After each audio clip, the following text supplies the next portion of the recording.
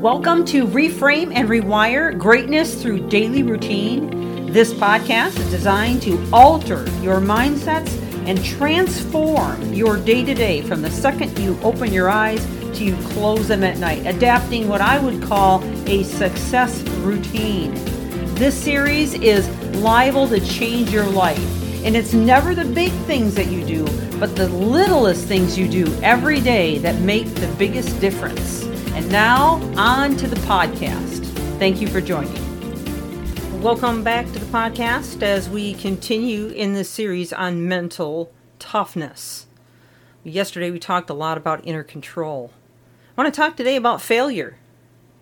As difficult as failure can be, as frustrating and embarrassing and defeating as it may seem, failure is absolutely necessary in life.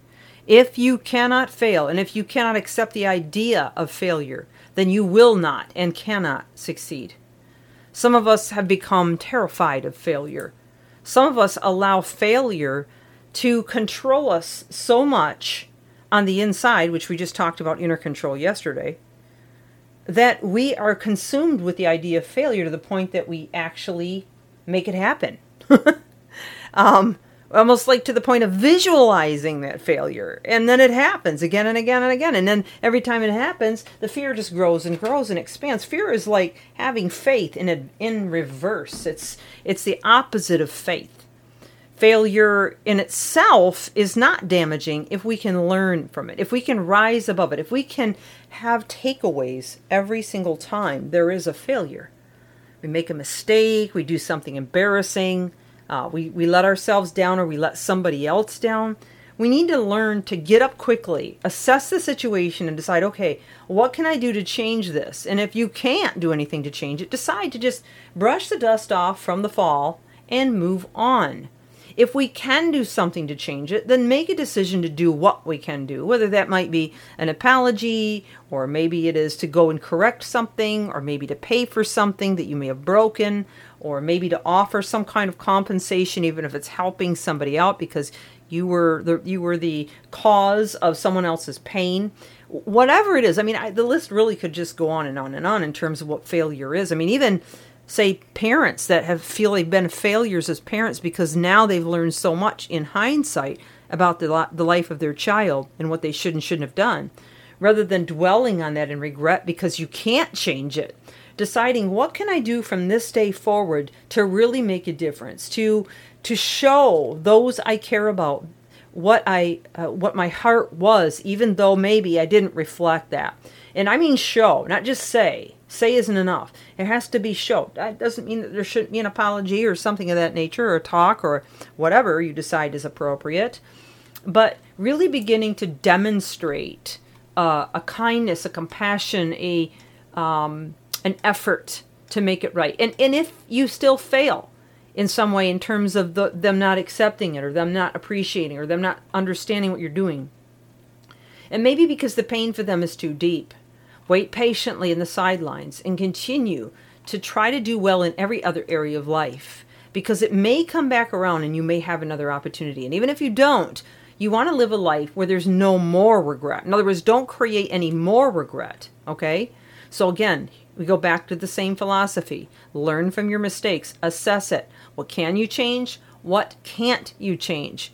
And take control to the level that you can. This is going to be critical, okay?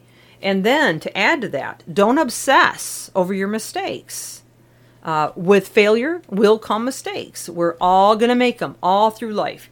But the way in which we approach mistakes defines our relationship with them.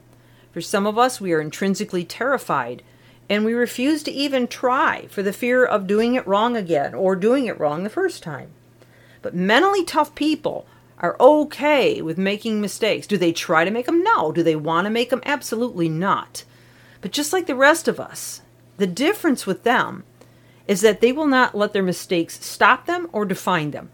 They learn and they move on. Journalist Haro Ashraf Marano once wrote in Psychology Today article on the art of resilience. Resilience may be an art, the ultimate art of living. At the heart of resilience is a belief in oneself, yet also believe in something larger than oneself.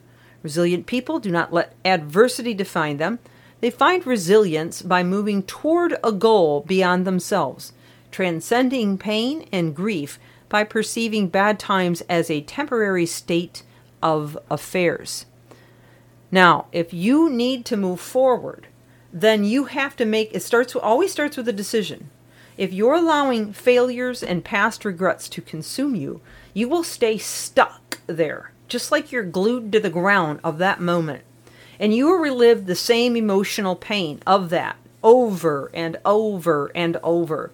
Furthermore, you will continue to define and strengthen the neural networks that were created at the time of that failure, only making it harder to release yourself from them. The only way to change it is to begin reframing and reframing and reframing again and again and again and again to rewire your brain and to begin an entirely new thought process about that failure. Nothing is permanent. Everything is subject to change.